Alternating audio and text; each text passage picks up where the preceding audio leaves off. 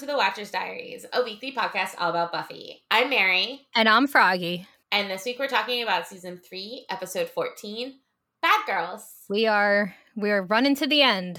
So I didn't think I had any announcements, and then last night Sarah Michelle Gellar announced on Instagram that she is getting over COVID. Oh, poor girl. Poor girl. She's feeling fine apparently, but she was like, this is no joke. She's like, I am relatively young, relatively fit, but I do have asthma. And so like she apparently struggled, and she's like, I will wear a mask in the shower if I never get this again. Oh yeah. Yeah, it's rough. I mean, I was lucky I didn't get it, but watching my husband, watching Mr. Froggy with it was difficult. And he also, I mean, he was going through some health issues before he got COVID. Mm-hmm. So getting COVID didn't help anything. And I mean, he looked scary for a while between the stomach issues he was having and COVID. And yeah, so luckily he's still here to be a pain in my ass. We would miss Mr. Froggy. We would. But yeah, so we're all glad Sarah's feeling better. All right, so let's get to it.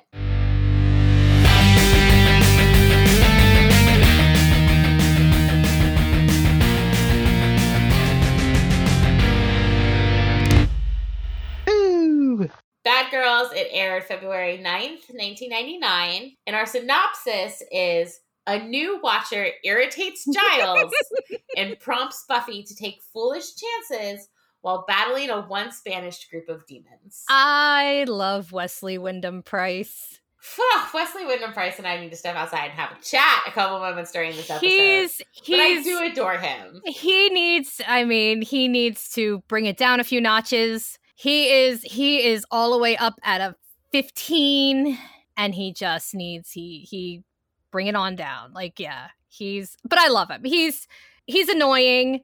He means well, but yeah, I love him. And I love that again, he's gonna end up on Angel, and yeah, we're gonna see a lot of Wesley as time goes on. We're gonna see Wesley change. Yeah. Continue coming to his own. But right now, Wesley definitely gets a great character arc come Angel too, when he becomes a rogue demon hunter. What's a rogue demon? I was doing that to Panda last night. I know, maybe Friday. Whenever I was finishing watching this. No, it had to been last night when we were finished watching this episode. She was just like, what's a rogue demon? She's like, stop it. All right, so what are our international titles? This week, we have a few, because most of them were just Bad Girls. In French, we have El Illuminati. I mean, the other people. That makes sense. German, The New Watcher. Oh. Italian is just Balthazar. Okay. And Polish, Because These Women Were Bad. I like that. That sounds fun. Let's use that. Because these women were bad. Because, like, just how, because these women were bad, and it has ... So it feels like, here's all the things that happened because these women were bad. Wow. Wow, Poland. Wow. Still going to use it because I still love it. But wow, Poland. Mm-hmm. Mm-hmm. So we jump right into the action this week. Buffy and Faith once again taking part in some synchronized slaying as they talk about Xander, who Faith is quite surprised to learn Buffy has never hooked up with. But what about all that nightly action? Sweating side by side? She never thought about a little after hours oomph? Nope. She loves Xander, but she doesn't love Xander. Besides, that's friendship ending stuff. Faith tells her she thinks too much, and she grabs Faith's arm. Faith's on the tracks. There's one more vampire. How does she know? She thinks too much. Quietly making their way across the cemetery, Buffy says they'll go on the count of 3. But she only makes it to 1 before Faith is launching herself over a gravestone and going on the attack. This puts her at a disadvantage, as she attacked alone, and puts Buffy at a disadvantage when she moves to assist, because she wasn't ready or prepared for that move. But eventually, they get the sucker staked. Faith thanks Buffy for the distraction, and she makes it clear that it was not a distraction. That was her fighting for her life. What happened to count of 3? This isn't a Tupperware party. You can't plan. 3 isn't a plan. 3 is Sesame Street. Whatever. They got them. Who were they anyway? Buffy's unsure. They don't seem local. If they grab the weapons, they can take them to Giles, and the vampire's weapons are gone, vanished, taken by Trick, who deposits them on the mayor's desk. The mayor, who is reading the paper, well, the comics, seems to be highly amused by them, especially Family Circus. Setting the paper aside, he takes the weapons. Well then, he hasn't seen anything like them in quite a while. Where's their owner? Trick says the common term is slain, as in killed, by the Slayers. But he's been seeing that breed around. Are they expecting trouble? The mayor's response is to ask if he likes Family Circus. He likes Marmaduke. The mayor makes a bleh sort of face like that. He's always on the furniture. Unsanitary. That's the thing. No one can tell Marmaduke what to do. Makes him Trick's kind of dog. Wanting to be part of the conversation, Alan says he likes Kathy. Aw, Alan. I know. Oh, poor Alan. But as the mayor and Trick just stare at him, he changes directions. So what about the swords? The mayor says they'll just keep an eye out. After all, the dedication is coming up, and they don't want anything to interfere with that. Alan suggests maybe postponing the dedication? Trick says that the mayor hates that idea. And he does. He definitely does. Getting up from his desk, he stalks towards the cabinet, Alan all but jumping out of the way. He says the dedication is the last step before his ascension. That after the 100 days, he'll be on a different plane with no need for, well, let's just say he'll no longer be bothered by the little things. He tells Mr. Trick to watch them. Anything he finds out about them, make sure it reaches the Slayers. With any luck, they'll kill one another, and then, well, everyone will win. And by everyone, the mayor, of course, means him. Credits. Still awesome. So before we go on, let's talk about the many, many references we got. So many. We have so many pop culture references and whew. Tupperware parties, Sesame Street, Family Circus, Marmaduke, and Kathy. So Tupperware parties, once upon a time in the 50s and 60s, these parties, gatherings held by suburban housewives, were actually the only way to buy Tupperware. Mm-hmm. Stores hadn't yet started stocking food preservation materials. All the similar items hadn't come out. So you would go to these parties, play games, eat food, and buy Tupperware, which is a lot like the parties that today's MLMs have, only Tupperware was not really scammy. Yeah. It's and the thing is, like, a lot of the MLMs that have been around for a long time, Avon, Mary Kay, Tupperware, they weren't really scammy at the time. And also the thing about them were, at the time, the market wasn't oversaturated. No. We didn't have the connection with the internet and with social media the way that we do now, which makes it difficult for anybody who gets into these things to do it. Now, I sold Longaberger baskets back in the early 2000s, the really crazy, expensive baskets. I even went to one of the conferences. I feel there are stories here you've never told me. There's really not, because I really didn't do that well. Oh, all right. Because you know me and you know I'm not a pushy person. No. So I got a free trip to the conference, and then at that point I'm looking around at all these crazy women who are way into this, and I'm just like, you know what? I don't think this is for me. So I'm just gonna, I think I sold to my mom and some of her friends, and that was it. But yeah, I mean, and that's the thing. It's like, even in the early 2000s with these multi-level marketing, they weren't quite as scammy as they are now. And they didn't push you the way that they do now, and having to do all of this. So yeah, it really wasn't. And Tupperware, again, like, and the thing was, the thing about Tupperware was, it was a way to get all your girlfriends together. Yeah. All the moms in the neighborhood would have a party. And even if only like one of them sold it, that was a way for them to actually socialize with each other. Pretty much. Yeah. So there's, no, my story of working in a multi-level marketing is not very exciting. Like I said, I think I did it a year and was like, no, I'm not pushy enough to. I still love all those baskets though. Sesame Street is, well, Sesame Street, a children's television show and home to Big Bird, Telly, Oscar, Bert, Ernie, so many other characters, including Rocco the Rock, who now everyone knows from TikTok. Oh man, the hatred that Elmo, who is the sweetest little thing, has for Rocco is, yeah. And if you don't know Sesame Street, you need to go back to school and watch Sesame Street. So yeah, it premiered on PBS in 1969 and still runs on PBS, as well as HBO and HBO Max. It is actually one of the longest running television shows in the world. It's amazing. And it's one of those shows that really teaches kids and taught kids at the time about so many different things. I mean, a lot of us, when Mr. Hooper died, for a lot of kids from our generation, that might have been the first time that they experienced a death of quote unquote somebody they knew. And it was a way to teach, and they did not shy away, and they don't shy away from teaching kids all sorts of different things. As of 2019, it had produced over 4,500 episodes, 2 feature-length movies, 35 TV specials, 200 home videos, and 180 albums. My absolute favorite Sesame Street related thing is Don't Eat the Pictures. I like that one.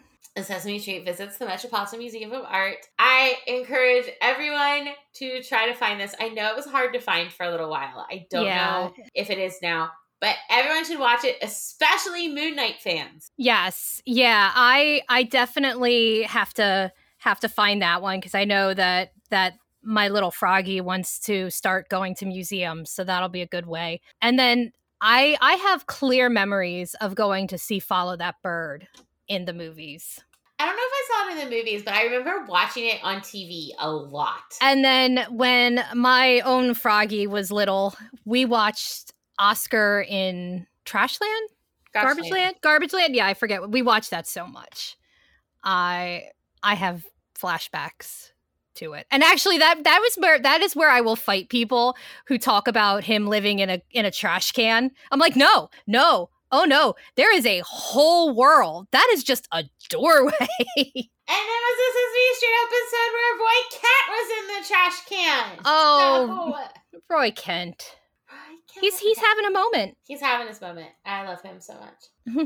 And then, of course, Family Circus, Marmaduke, and Kathy are all comic strips known to appear in the Sunday paper. Family Circus was started in 1960 by Bill Keane and still goes on today. Since Bill's death in 2011, the strip has been written and inked by his son Jeff, and it's basically a fictionalized version of their own family and depicts humorous everyday situations. Marmaduke was started in 1954, depicting the adventures of a Great Dane, Marmaduke, his best friend, a cat named Carlos, and the Wilson family. When the original creator, Brad Anderson, died in 2015, it left the fate of the strip unknown. Older strips still are in circulation and syndication, mostly strips penned alongside his son, Paul. And Kathy was drawn by Kathy Giswife. Started in 1976, went to 2010. At its peak, it was like in 1,400 newspapers. It's basically Kathy, the artist, poking fun at herself and like the troubles of modern women, like food, work, love, and dealing with your mom. Ack. Yeah, ack. The ack comes from ack. The ack comes from Kathy. I can see that. And I think like with some of the other strips, like there's not new ones anymore, but they do still syndicate the older ones. Yeah, the thing about Kathy was it always just made you think of your mom. Oh yeah. Like your mom, somebody else's mom. It just and also like a lot of her struggles don't really translate to women of our generation. No, it was very much like the 80s working girl. Yeah, because her suits that she wore always had the big shoulder pads. Yeah, so that it definitely, but you know, like I still love some of her things, could relate to me, but not a lot. But good on Alan for liking Kathy. Yeah, that's not good. I like that he's supporting the working girl. Yes, that's right. Good Alan. The next morning, the gang sits in the student lounge, Xander marveling over Willow's many, many early admission packets. See, he's expecting just a single slip of paper with the word no written on it. In Crown. Oz assures him that they're typing those now. she got in to actual colleges and they're wooing her. They are pitching woo. Rejection she can handle. She's had years of experience. But this, Buffy says the wooing stage is always nice. And Xander says he feels Willow's pain because he is trying to make the very tough decision of going into either appliance repair or hotel management. He's still waiting to hear back from the corn dog emporium. Fingers crossed. Poor Xander. Well, poor Xander in a minute. Oh, yeah. Yeah, it's not going to get better for him. Buffy thinks it's great. Early admission. Now there's nothing standing between Willow and her ultra-bright future. Oz suggests graduation because, being held back, not the thrill ride you would expect. Also note that in this scene, Oz is wearing a shirt that features the English punk band Eater. Yep. So Cordelia comes over, planning their futures as losers. Cute. Most people just turn out that way, but they're really taking charge. Which, had Cordelia stopped there, would have been fine. Yep. But no, she once again has to go and make things super personal. Because yes, Xander does say she is dressed like a sex worker, and that is wrong. That is, yeah. But Cordelia responds by outing the fact that Xander's father does not have a job. Yeah. It's to the fuck. And obviously, this is a reaction to what's going on in her house. And we're going to find out that, like, her father doesn't have a job and she's not dealing with that well and she's but still, what the fuck? Yeah. Because, like, I don't know how long all of that's been going on, but her increasingly personal attacks, like her attacks before they got together and they had their falling out, were just mean girl. Yeah, it was always about their clothes or like Xander's lack of coordination. Yeah. Or, like, it was stuff like that. How they're the whole like, you're losers, blah, blah, blah, blah, blah. But since they broke up, and yes, Xander was in the wrong for it, her attacks on his family life, the way that they're not wealthy. No. And yes, it's a response to what her own life is going through, but that doesn't mean that she needs to bring it back on him, especially how kind he is to her later on when he finds out. Yeah. And that he didn't hold any of that against her when he found out. Because he would have every right. Oh, absolutely. Every single right. To make fun of her. But he was the better person. I know. Look, Brendan is not the best person, but no. Xander is not as awful as people. Look, if you're all here, you know how we feel about Xander. As she walks away, Xander says he is not going to waste the perfect comeback on her. Not now. But its time will come. He then begs anyone to say something. Life after high school? Buffy says she hears it's nice.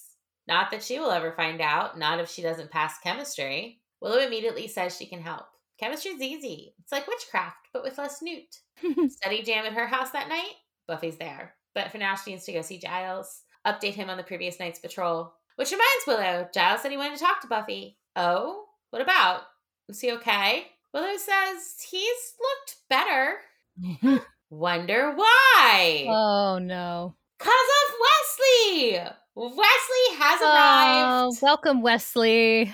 He's in the library, prattling on about training, while Giles looks like he wants to put his head through a wall. Giles' whole demeanor and his complete feeling of doneness.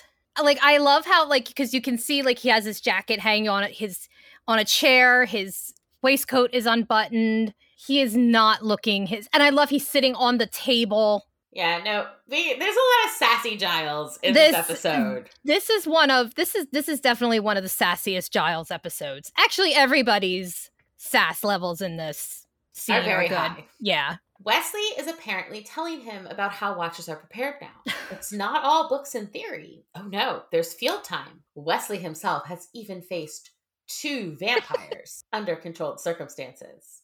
Giles assures him that he won't find those there. Vampires?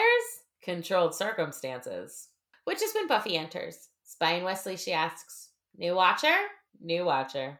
Wesley introduces himself using his full name, but Buffy is unimpressed and ignores him, asking Giles if he's evil. Is he evil? Evil? The last one was evil. Right, Gwendolyn Post. They all heard about that. Wesley assures Buffy that Giles has checked his credentials most thoroughly and inquired about him to the council. But Wesley is glad to see that Buffy is on the ball as well. A good slayer is a conscious slayer. Wesley, I'm going to need you to chill. He needs to. Yeah. And I mean, and again, like, when you think about where Giles was at the beginning of the series. Oh, yeah. Like, he was a lot more composed about everything than Wesley is. But he knows how it works. And it also makes me wonder what the council told Wesley. Because I don't know. Because Giles is competent. He's kept his slayer going. Like, he's done the work. Like, yes, he got close to her, but it makes me wonder what the council was telling everybody else about Giles. Because the way Wesley is talking to him. Well, we find out a little bit about that later. Yeah. Because Wesley does bring up stuff. Yeah. So I think Travers just went back and bad-mouthed him to anyone who would listen, because fucking Travers. Fucking Travers. Yeah. You know, like when I ask these questions a lot, I just completely forget everything that's to come because I have a bad brain. It happens. Again, Buffy asks, is he evil? Not in the strictest sense, no. Wesley is starting to get a bit flustered by this lack of welcome, says now that they've covered all that, how about Buffy tell him everything about last night's patrol? As he gets himself a shiny new notebook, ready to take notes. Oh, Wesley. Wesley, bless your heart. Vampires. Yes. Killed them. Anything else? Buffy looks at Giles and he nods, motioning for her to tell him. One of them had swords, but it didn't seem like he was with the other two. Swords? Wesley immediately goes for his books. One long, one short. Both pointy. And with jewels. Giles says that does sound familiar, and Wesley says it should. Apparently, this vampire was part of a duelist cult. A cult that eventually became acolytes of the demon Balthazar, who brought them to the New World, a.k.a. Sunnydale. Giles is impressed. Kind of. Says Wesley seems to know a lot about them. Well, he didn't get this job because of his looks. Buffy believes that. Wesley says he has studied the history of this town extensively. Giles asks why they've never encountered this cult before. They were driven out about 100 years ago, and Balthazar was killed, although he doesn't know by whom. Okay, so then why are they back? It seems Balthazar had an amulet, believed it gave him strength. After Balthazar died, it fell into the hands of a wealthy landowner. He was buried with it, and now the remaining cult members are looking for it. And he doesn't think the amulet poses a threat? Not at all. Still, best to keep it from the vampires. Buffy will go to the cemetery, to the family vault of the landowner, and retrieve the amulet. She will. Is she not used to being given orders? Buffy says whenever Giles sends her on a mission, he always says please. And afterwards, she gets a cookie. I love this woman.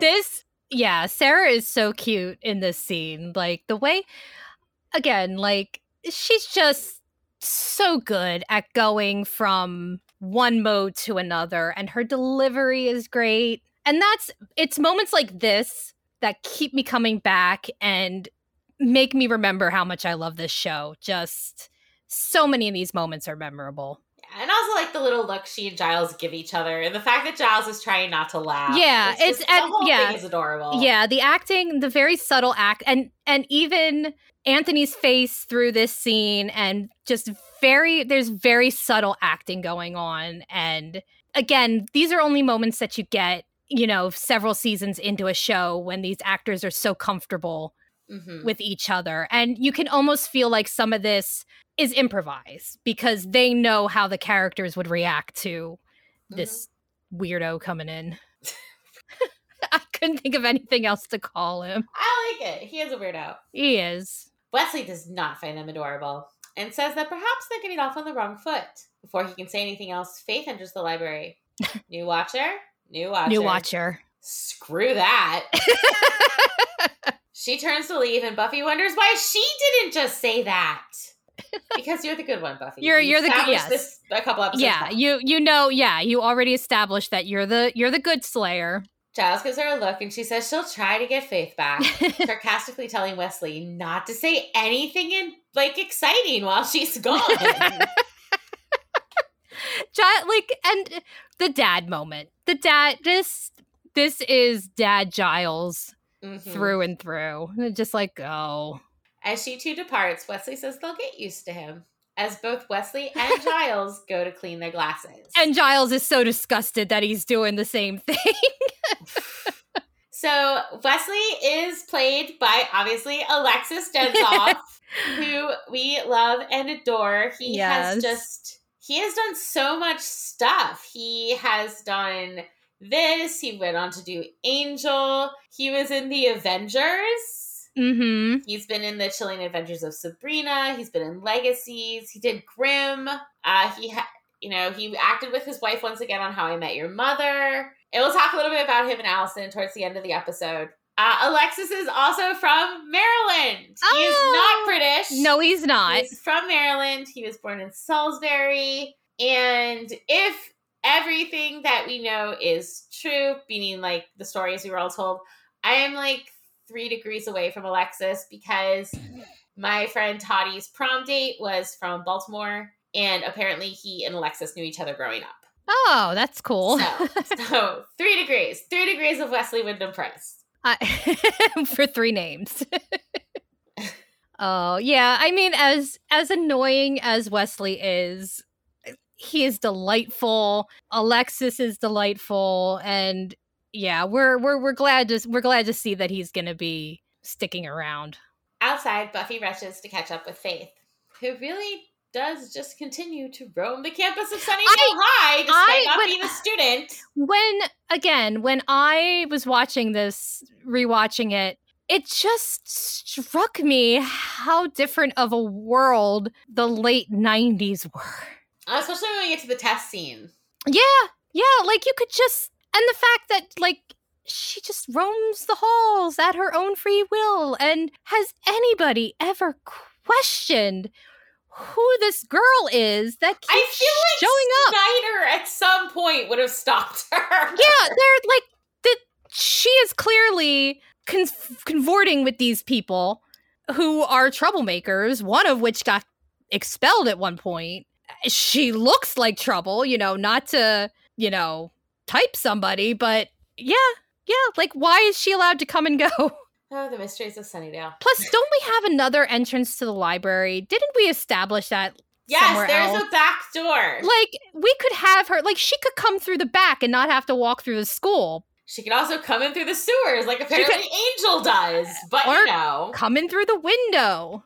No, this, again, this could have happened in the 90s. Like, it's, we, like, even, like, my school, I think up until my graduation, you could just come and go as you pleased.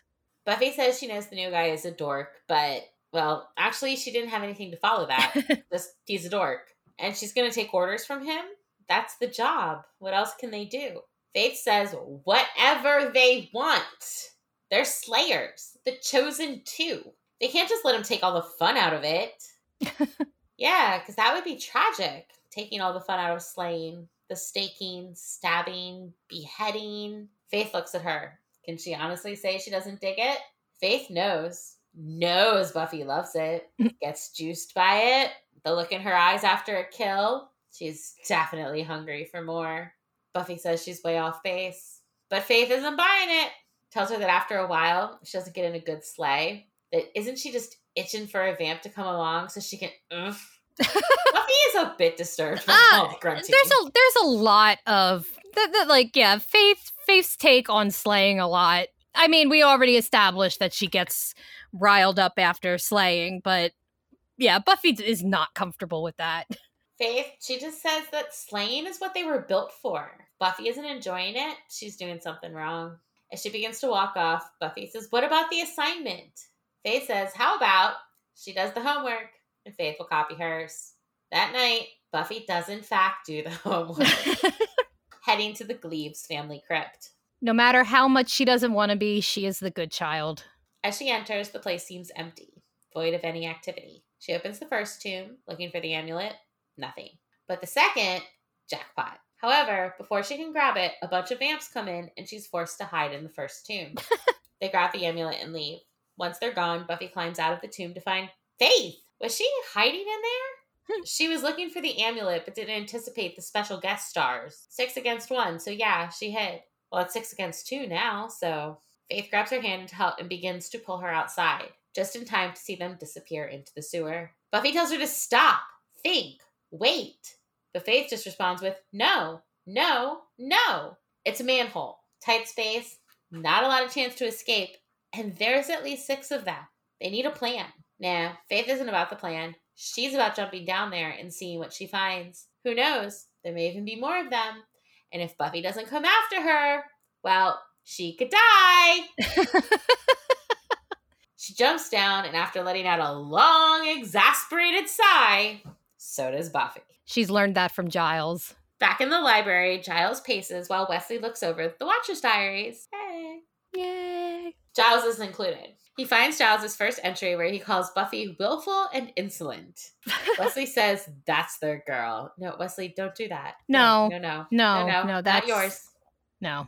Giles says one simply needs to get to know her. He then finds where Giles commented on her vocabulary. Wesley says this is going to make for some fascinating reading. Looking at his watch, Giles says she should be back by now. Wesley says that actually, she should be back in about a minute, according to his mission scenario. Nothing to worry about, and certainly no trouble. Yeah, right. Because what is going on in the sewers looks a lot like trouble. Faith and Buffy battling the group of vampires. They're completely surrounded, and yet holding their own. At one point, Buffy launches a stake at a vampire who is attacking Faith, hitting him in the back and dusting him. At another point, one of the vamps offers to settle things honorably, challenging Buffy to a duel. Honestly, I think she should have taken him up on it. Yeah. I like the traditional sense from the duelist vampires. Or at least told him what happened to the last vampire she got into a sword fight with. Yeah. Instead, she kicks his sword away as another vamp holds her down in a pool of water, which, given she was drowned before, cannot be pleasant for Buffy. No, bad flashbacks. It is a terrific callback, especially as once the vamps think they did in fact kill her, she grabs the sword and pops back up from the water, saying she hates when they drown her. Seeing as they are not going to win, the remaining vampires start to back off, and Faith tells Buffy they gotta go. First, Buffy steals the amulet off one of the vamps using the tip of the sword, since, that's what they came there for. Faith says there's no way she isn't getting off on this. Buffy admits it doesn't suck. The next morning, Wesley examines the amulet. It looks legit, but it will still need actual verification. Buffy says how about he verifies the fact his extinct cult was out en masse. She and Faith got into a serious party situation. Giles wants to know if she's okay. She's fine. Just needed to take about 1 million showers to wash the sewer off, but she's off the good. Thanks for asking. Wesley, not getting Buffy's pointed comment, or just ignoring it, says that yes, it was more than they expected, but he would expect her to be ready for anything. After all, 3 key words for any Slayer is preparation, preparation, preparation. Buffy says that's just one word 3 times. The bell rings and Buffy gets up to leave. Chem test. She tells Giles they'll talk later. This causes Wesley to remind Buffy that he is now her watcher. So wait, I just had a thought. Yes. Going back to the fact that we were talking about Faith coming and going in the school. Now there is a random adult. Yeah, I thought about that too. And he also ends up, chaperoning the prom. So I don't know. Maybe he's the library assistant, and we just never that. It was just one of those things that as you were talking, it just hit me in the face. So yeah, now there is, and I mean, it gets creepier when Cordelia, when they start flirting, but no one cares. No, I mean, at least Giles works there. And it's confirmed that he works there. Yes, and he still has a job after being fired from the Watchers. But yeah, it just hit me that now there's another random, an adult hanging around.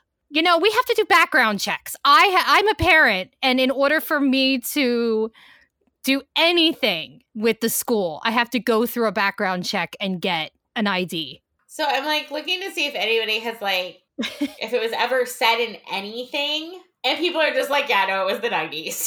That's in the 90s. That's basically what it is. It's just okay.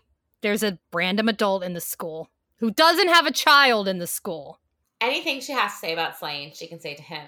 The only thing she needs to discuss with Giles is overdue book fees. Are they understood?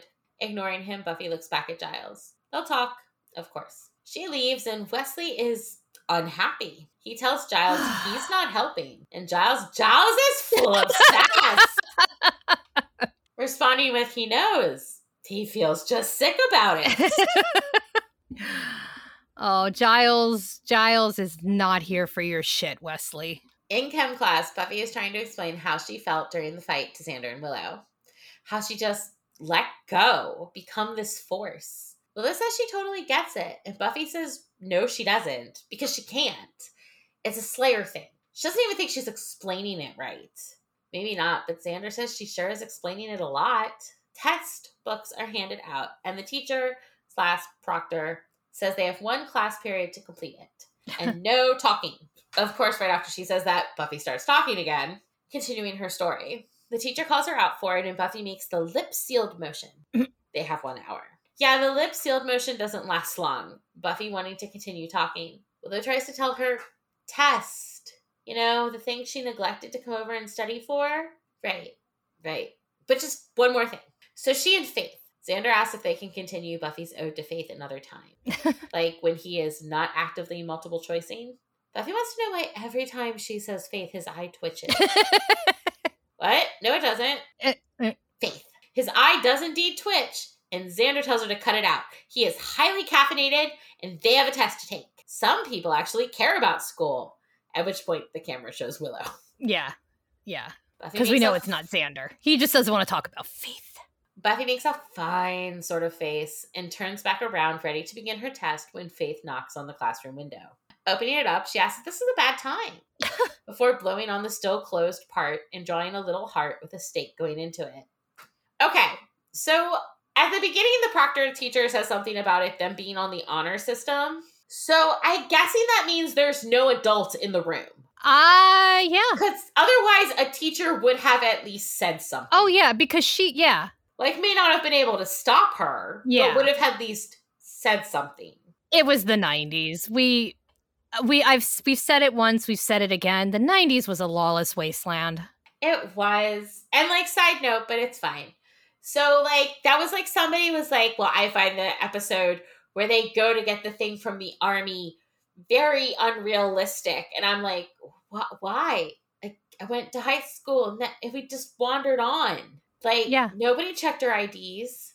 Nothing. I went to high school next to a naval base. Not a single person. Pre 9/11. Yeah, you just wandered on to places. Like, pre 9/11. I mean, a lot of things changed. You know, I think a lot of people don't realize just how loose and lax a lot of things were before 9/11. And also, like, you know, we live in a time now where there's a lot of threats that are around and you never know what's going to happen. But in the 90s, we're just like, I'm going to go to this place. They're going to let me on. Yeah. Like, we just let girls in kilts off to get fries at the base McDonald's. Yeah. I mean, the only thing... No one asked a question. The only thing they might have is a metal detector in some places. Yeah. Like, it's... Now, granted, you couldn't go into restricted areas, but going onto a base, you can just wander on. Yeah, I mean, we actually, now that I'm thinking about it, we went to an Air Force base to visit when I was a kid, and they're just like, yeah, have fun, wander around, don't go into any doors that say don't enter. Yeah. Oh, the 90s. I know. It's really hard to explain to people just how much the world has changed. Lawless wasteland. That is exactly what it is. Buffy looks from Faith to the test and then gets up. All while Willow protests that she can't. She can't just leave. And yet she does. She climbs out the window following Faith. What's up, vampires? It's daylight, so unless there's an eclipse on the way, daylight just means it's good for them. Bad for the vamps. Faith found a nest. Arriving at the nest, they bust in, shattering the windows and allowing the sunlight in. As the vamps scatter, some on fire, they pull out the stakes. Rise and shine. It's their wake-up call.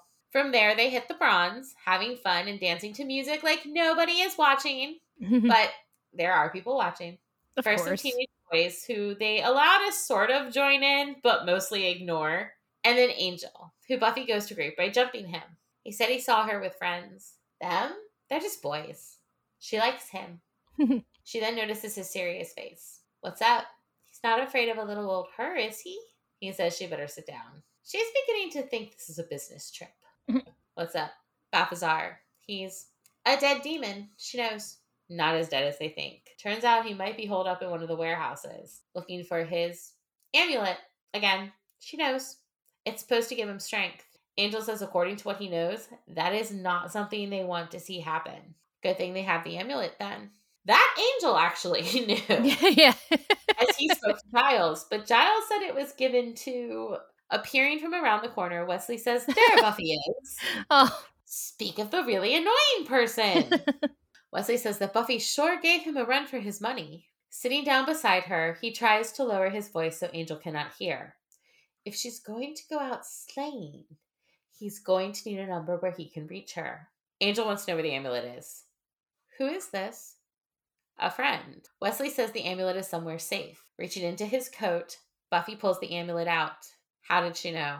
She tosses the amulet to Angel, who tells Wesley that walking around with that is like walking around with a target.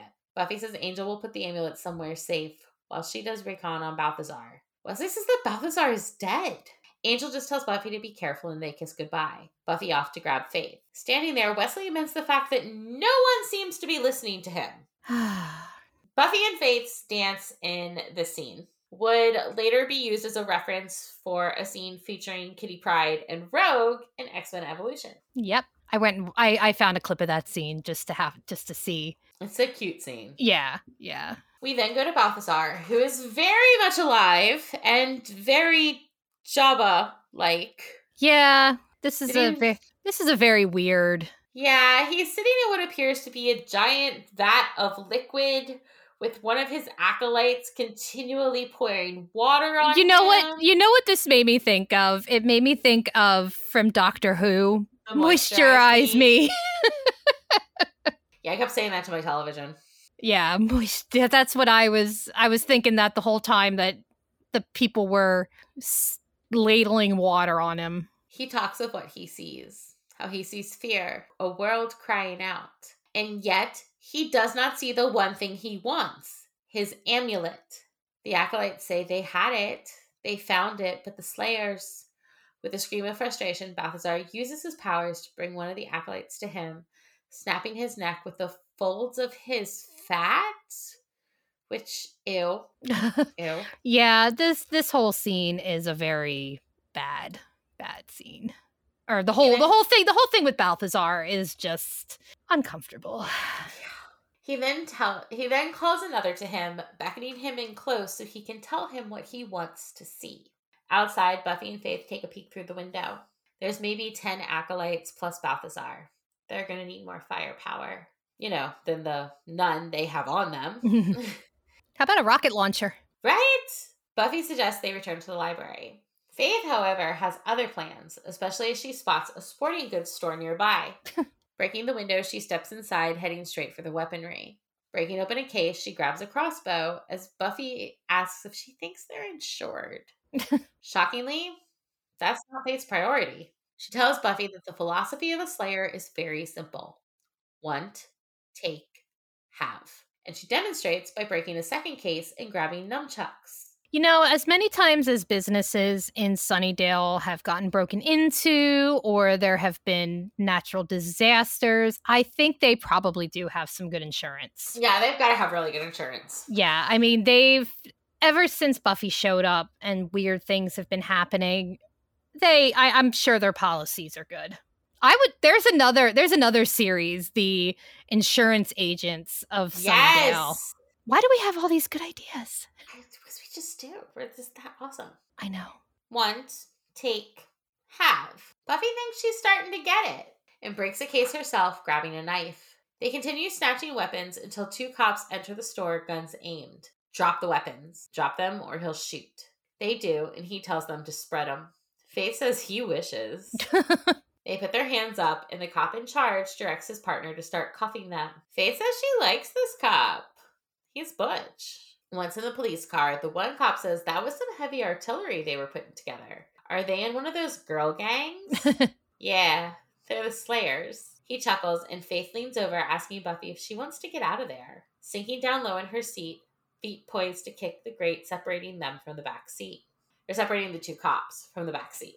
When Buffy looks skeptical, Faith reminds her that they can't save the world from jail. And so Buffy follows. They kick the grate, the cops crash the car, and they escape. Though Buffy wonders if they shouldn't call an ambulance. Nah, they're fine. Plus, like 5 people at least had to have heard the racket. With a final look at the 2 officers, Buffy runs off. The next morning, Buffy sits in the kitchen, scanning the paper. Most likely for any mention of the robbery or what happened to the 2 officers. Coming down in her robe, Joyce tells her to admit it. Doesn't she just wake up some days and say, to hell with the diet?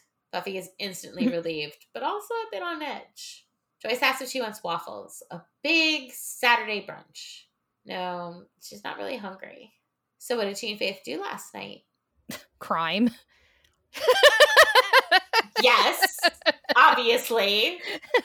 But we're not going to tell Joyce that. No, we're not going to tell Mama Summers that. We're going to tell her nothing. No. Or, nothing important. Joyce promises not to interfere as long as she's being careful. Is she sure she doesn't want waffles? She is, but if her mom really wants them, she can help make them. No, they only don't have calories if she makes them for Buffy. Is she done with the paper? Handing the paper to Joyce, Buffy gets up and leaves the kitchen. Joyce wonders what's going on in Sunnydale today. Well, from the next scene, we know that one of the local Boy Scout troops is meeting the mayor. They snap pictures and begin to leave, the mayor wishing them the best on their camping trip. He then begins closing all the blinds in his office so that Trick can enter. He tells Trick the troop is a great bunch of kids. Bright futures. Makes him just want to eat them all up. So any word on the vampire cult? As he says that, he begins to open his little cabinet of curiosities. And who should pop out but one of the cult members? He goes to attack the mayor. Alan quickly jumping out of the way. Alan, good. I mean, we know what's going to happen to you later, but Alan. But Trick cold clocks him. Always with the swords. Had he had an Uzi, he'd probably still be up and conscious. See, I feel Trick would have appreciated Buffy's rocket launcher. Oh, yeah. Yeah, I mean, he wants to kill the Slayer, but he would appreciate the firepower that she was carrying there. The mayor is a bit curious as to how he made it all the way to his cabinet. Don't they have security? No, I'm pretty covered by gingerbread. There's no security at Town Hall. There's no security anywhere. Like... Alan begins stammering, saying he didn't know. If the mayor tells him not to swoon, they just need to keep things secure. He says to lock the vampire up. Trick reminds him that if said vampire comes too, he's just gonna try to kill the mayor again. Why, yes, he supposes he will. Back in his lair, still being moisturized, Balthazar laments the loss of the captured acolyte. He was brave, loyal, and yet Balthazar has jack shit to show for it. I mean, at least he's got people moisturizing him, I guess. He tells them it's been 100 years since his enemy banished him, and now his power is within his grasp. Forget honor, forget everything. Bring the Watchers to him and kill the Slayers. Kill everything that stands in their way. So, Balthazar, and I mean, I think we get a little bit more of this later on, but Balthazar is totally implying that the mayor is the one who banished him. Yeah. Yeah, definitely. You get the point that he knows. Yeah. Because like I said, at the end, you get a little bit more that shows, like, he knows about the mayor. And because he says something like, you have no idea what's coming. Like, when he rises, you'll wish I had killed you. Yeah. Back at Buffy, she sits on her bed along with Willow, who has made her a little protection spell sachet. So cute. Does she like it? She does. I mean, you can't go wrong with protection, but she thought spell stuff was usually stinky. So that's why Willow added the lavender. Give her time. She might be the first Wicca to do all her spells in pine fresh scents. Willow's not a Wicca. Yeah, I know we talked about that before. She's not. No, I know. Mary, we talked about this before. I know we talked about it. But now Willow's saying it with her own mouth and it's making me mad. It's making me mad. Why do they make Willow say bad things? Giles. It was a catch-all term in the 90s. It was what everybody recognized. I know, Mary. Believe me, I know. Okay. And whose mouth would she say it with besides her own? I don't know. We're not there yet on skill level. I'm sure Dark Willow could have made sense to say it, but we'll get there. So what's the plan for the slayage later that night? They're going, right? Buffy says they are, yeah. But there's a but. A but? Willow's not going. Oh. She supposes it makes sense with her facing big, hairy danger and all. The biggest. And the hairiest. And risking her life. Exactly. So why risk Willow's? Because she's her friend, and she's done this a million times. Plus, minty, fresh protection. Buffy doesn't want to take that chance. Faith shows up then, and things get awkward. Buffy is saying she has to go, but they'll totally hang another time. Right? Yeah. Willow will just get her stuff. As Buffy and Faith head off on patrol, Willow sits alone on Buffy's bed, calling herself stupid for ever thinking the protection sachets would be an asset. Aw, Willow. So I'm just going to need everyone to remember this scene, because this, along with other things, are really going to play into Willow's feelings next episode. Mm-hmm. Because it's not just what she finds out next episode, it's the fact that she's clearly feeling replaced by Faith. Yeah. It's not just that. Yeah. Together. Yeah. No, it's the whole thing. Which again is so because of the way that they set everything up with Faith being in and out. Yeah. The fact that Willow is always there for Buffy. Yeah. And then whenever Faith shows up, it's all about Faith. Which also, to be fair, Faith makes it all about herself. Oh, yeah. When you have a very strong personality like that, it's easy to get swept up in everything. Poor Willow, though. Walking along the mean streets of Sunnydale, Buffy and Faith patrol, Faith carrying a wicked-looking bow. She calls it a longbow, but it looks more like a compound to me, but also she's holding it at an angle where I can't really tell what it is. And also, it doesn't matter, Mary. It does matter! It matters! It matters. I had to. I know, but it matters. It matters so much. I love pushing your buttons. It matters. Who can push your buttons as well as I can? Not many people. Panda. Probably Panda and Tiva, who... Well... I felt bad yelled at him this morning, but I was sore and I had just vacuumed, and then he wanted to tear up something all over the floor. I had just vacuumed. I was buddy, why are you like this? See, he's puppy. He doesn't do it on purpose. Yeah. No, me and Panda. This is true. You should do it on purpose. We do it on purpose. He is baby. He is baby. Yeah. Buffy can't believe Faith went back for all the weaponry. Faith wants to know if Buffy wants some ribs after. A vamp jumps down, and we go to the library where Wesley is, I think, trying to explain to Giles why he got fired. Oh, poor Giles. I mean, we kind of come into the middle of the conversation. Wesley telling Giles that he has an emotional problem. Giles tells him that his attachment to Buffy is not a problem. In fact, it has been rather useful. Wesley is not listening, though, telling Giles that the way he handled his assignment was an embarrassment to the council. Oh, that is all Travers. Yeah, Wesley better watch his mouth, or I'm gonna need him to step outside. I know, we're just to talk. Yeah, just to talk, just a few words. Provided, Ripper doesn't take him out first. Yeah. I commend Giles. Giles is holding it together much better than I would be. He the fact that he could keep his cool so well around Travers and Wesley when they're shaming him for his fatherly love for Buffy is, he should punch somebody. Giles says if he wants to criticize his methods, fine, but keep his snide remarks to himself, and while he's at it, don't criticize his methods. Wesley says the truth of the matter is that Giles is no longer qualified to act as a watcher. Oh, fuck off, Wesley. And the look Giles gives him. Yeah, Panda walked in at this point and was like, yes, That look right there, that is what Wesley deserves. Yes, if that is Giles keeping his cool.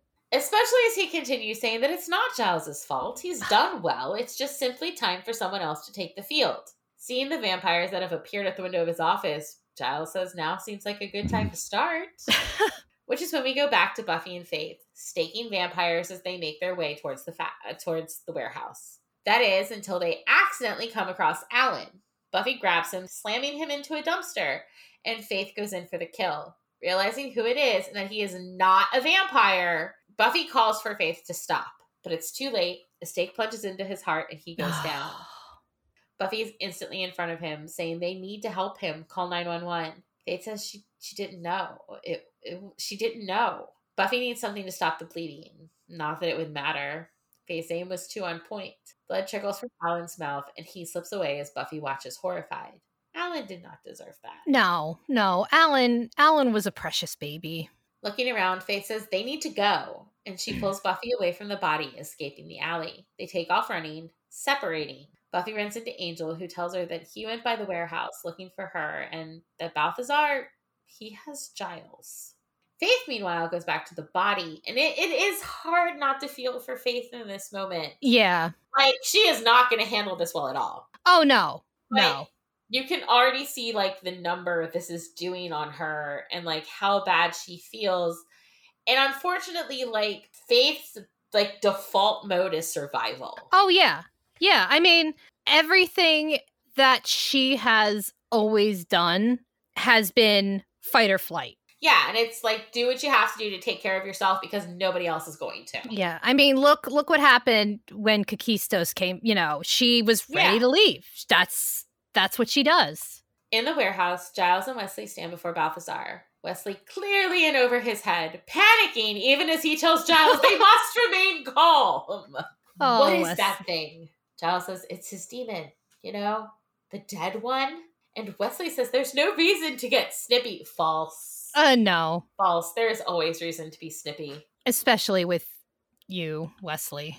Balthazar commands them to come forth, asking if they know why they are there. If it's to help scrub those hard-to-reach places, Giles respectfully requests he kill them now. This causes one of the acolytes to hit him, which just makes Giles respond with a glare and an ow. Yeah. I love done Giles. Oh, like, yeah. Giles is done. He has been having a rough time of it. You know, since even before Wesley showed up, but Wesley showing up just increased his annoyance. And now here he is being held captive. Poor Giles. Poor Giles. He needs a vacation. Wesley is completely losing it, telling Giles that this is not the time for games. Why not? The demon's probably going to kill them anyway. Giles is just like, yeah, whatever. My life's going to end here in this warehouse with him. And Giles has gone through so much shit since he came to Sunnydale. Oh, yeah. And I think what, like, also he's just, like, going back to Wesley saying he killed 2 vampires under controlled conditions. When Giles has been knocked out how many times? He has been, and he keeps going into fights. Yeah. Like, he's been in this position before. He's been tortured before. This is minor compared to, he had his girlfriend. His girlfriend was killed by the evil version of his Slayer's boyfriend. This is nothing. This is a Tuesday. Wesley says surely they can resolve this rationally. They have something the demon wants, and he has something they want. A trade? Balthazar seems intrigued, but then orders the acolytes to bring him Wesley's kneecaps. The Slayer! She gave the amulet to a friend. Tall. Wesley will tell him everything. Giles hisses for him to be quiet, and Wesley says, but he likes his kneecaps. Balthazar orders Wesley to tell him everything, starting with the friend's name. Wesley didn't actually catch his name. Giles tells Balthazar to let Captain Courageous go, and he'll tell him what he needs to know. Balthazar says no. There is one deal. They will die fast, or they will die slow. Now tell him, what is the name of the person who has this amulet? Arriving to the scene along with Buffy, Angel tells them, his name's Angel. And I was like, I knew that was coming. I mean, I've seen this episode a million times, and I don't even really like Angel, but I enjoyed that moment. Angel in this scene, in this episode, like, you don't have much Angel, but yeah, Angel in this episode is quality, and it feels like where he is going to be when he gets his own show. Yeah. This is like the level of sass that is what we come to really love about Angel. And as he does that, he punches some acolytes. The two fight, freeing Giles and Wesley as they do so, all of which Balthazar finds to be unacceptable. And I do love that we get a kick-ass Giles with a sword moment during this fight. Oh, he did a headbutt. Yeah, he's doing good. Yeah, he's top form. Fuck you, Wesley, for thinking that Giles should be out of the field. Eventually, Balthazar uses his powers to bring Angel to him, thinking it will get him his amulet. But Buffy knocks a light into his bath, electrocuting him.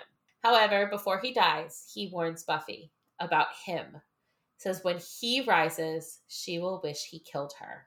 So yeah, I think that kind of answers the question. Yeah. Of whether the mayor was the one who banished him. Mm-hmm.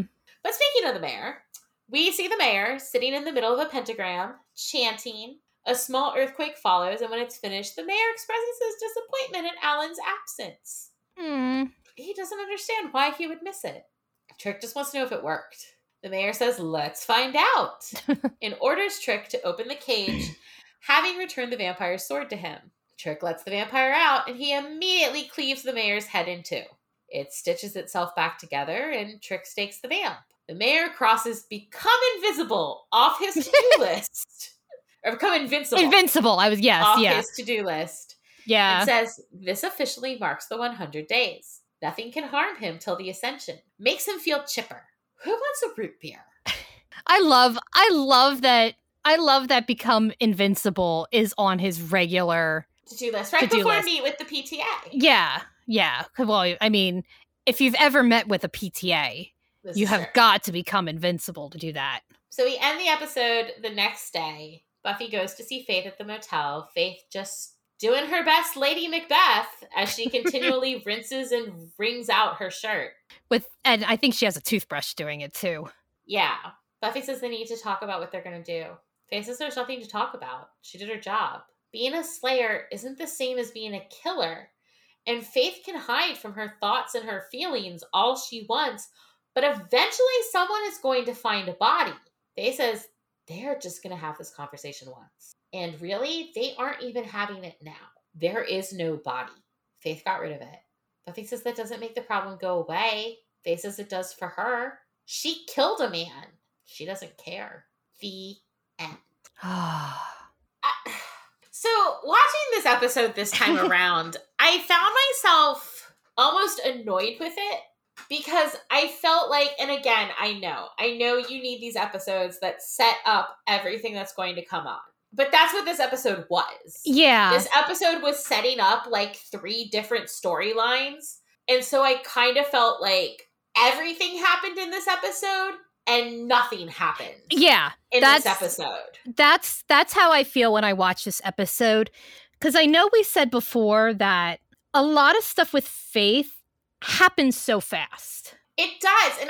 And like looking back, I wonder if that's like why I didn't like Faith for a long time, was because like she comes in and then she's never there. And then she comes back and then like everything happens so fast. And it's kind of like you don't really get a chance to know her. You don't really get a chance to like her until you've watched the show all the way through and you can kind of appreciate where this is going. Yeah, and I definitely see that, because like I like the whole, you know, we have to put her on the outside so that she can go the way that she's going, but it's too sporadic with she's here, she's taking Buffy away from her friends, she's spending so much time, then she's gone, then she's back again. It didn't build up enough. Because I do like the idea of the Slayer joining the other side. But yeah, it I can't even describe the way that, because like, oh, they're doing things without you, so I'm evil. But I'm coming in and It's too disjointed is the word that I'm looking for. Mm-hmm. It's very disjointed. Like, when you watch it all like this, everything with Faith seems very disjointed. And I feel like we should have, even with, like, the events of this episode, we should have drawn them out more. Because it's like this whole, like, Buffy goes on a rebellion and her and Faith become best buddies. That's, like, 5 minutes. It felt like for some reason, every time that it's been a while since I've seen this episode, I feel like the rebellion has been longer. Yeah.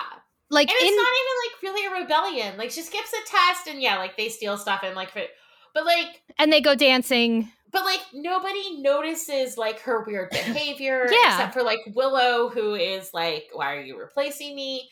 Like, there's not a chance for Giles to comment on it. Yeah. It's not real. Like, it just... I don't know. I'm like, I know we had to have the events of this episode. Mm-hmm. I know the events of this episode are very important to everything that's coming later. But again, it's a filler episode. It's meant to get us everything. But it's not even filler because filler means that's true. That there's nothing there. Yeah, like Gingerbread is a filler episode because I feel this way. I'm about to make a lot of people mad. Oh, I love when you make people mad. I feel about this episode the way I feel about Fellowship of the Ring. Where, like, you sit through this 2.5 hour movie, and then they're like, yeah, come back for the actual plot next time. Wow. Like, it was a 2.5 hour prologue. Oh, you're going for the Lord of the Rings fans. I'm going for the Lord of the Rings today. I mean, it's not any surprise to my fans who like Lord of the Rings that I feel this way. I was just like, we sat through a prologue. Well, like, see, I also feel that way about, like, I don't mind with the Lord of the Rings, with Fellowship of the Rings and that trilogy. I feel that way about The Hobbit. I never saw the Hobbit movies because I heard they were really, really, really, really bad. Because, see, they did what you are complaining about. I mean, at least Fellowship of the Ring was one book. Yes. And then the other two, they made 3 movies out of one book. Yeah. But yeah, this episode feels like a prologue. And I mean, I guess that's what it is, but it just, there's so much going on, and I feel like we don't spend enough time on any of those elements. Like, I feel like there's got to be a whole story as to why Alan was in that alley. Yeah, that's what I've always wondered. Like, find out what it is. Yeah, like, I would have liked more Alan. Right? Because, like, you always get the sense that he is devoted to the mayor, and the mayor values him, but also, like, he's fucking terrified. Like, he's always one step away. Like, he always feels like he's one step away from being killed by the mayor. Yeah. Like, somehow I had convinced myself that the reason Alan was in that alley is he had come to find them to, like, warn them. Because I thought he said something when he died. But again, it's like, this is Giles' house. I just convinced myself this was something that happened. Oh, yeah. No, I felt the same way about the Alan scene. Like, I always felt like there was something bigger as part of the Slayer plot. Like, that he basically was deciding to get out of an abusive, toxic work situation. Yeah. Yeah. But no, just poor Alan died for no reason, I guess, because he was taken the wrong way home. Poor Alan. I do love the mayor being like, "Oh, why is Alan shouldn't be missing this?" I would like. I know. Like, the mayor does seem to genuinely like Alan, so that is good. Yeah. But yes, to totally switch gears. So, as we all know, this is how Allison and her husband met, because she is married to Alexis. Mm-hmm. And apparently she was immediately attracted to him.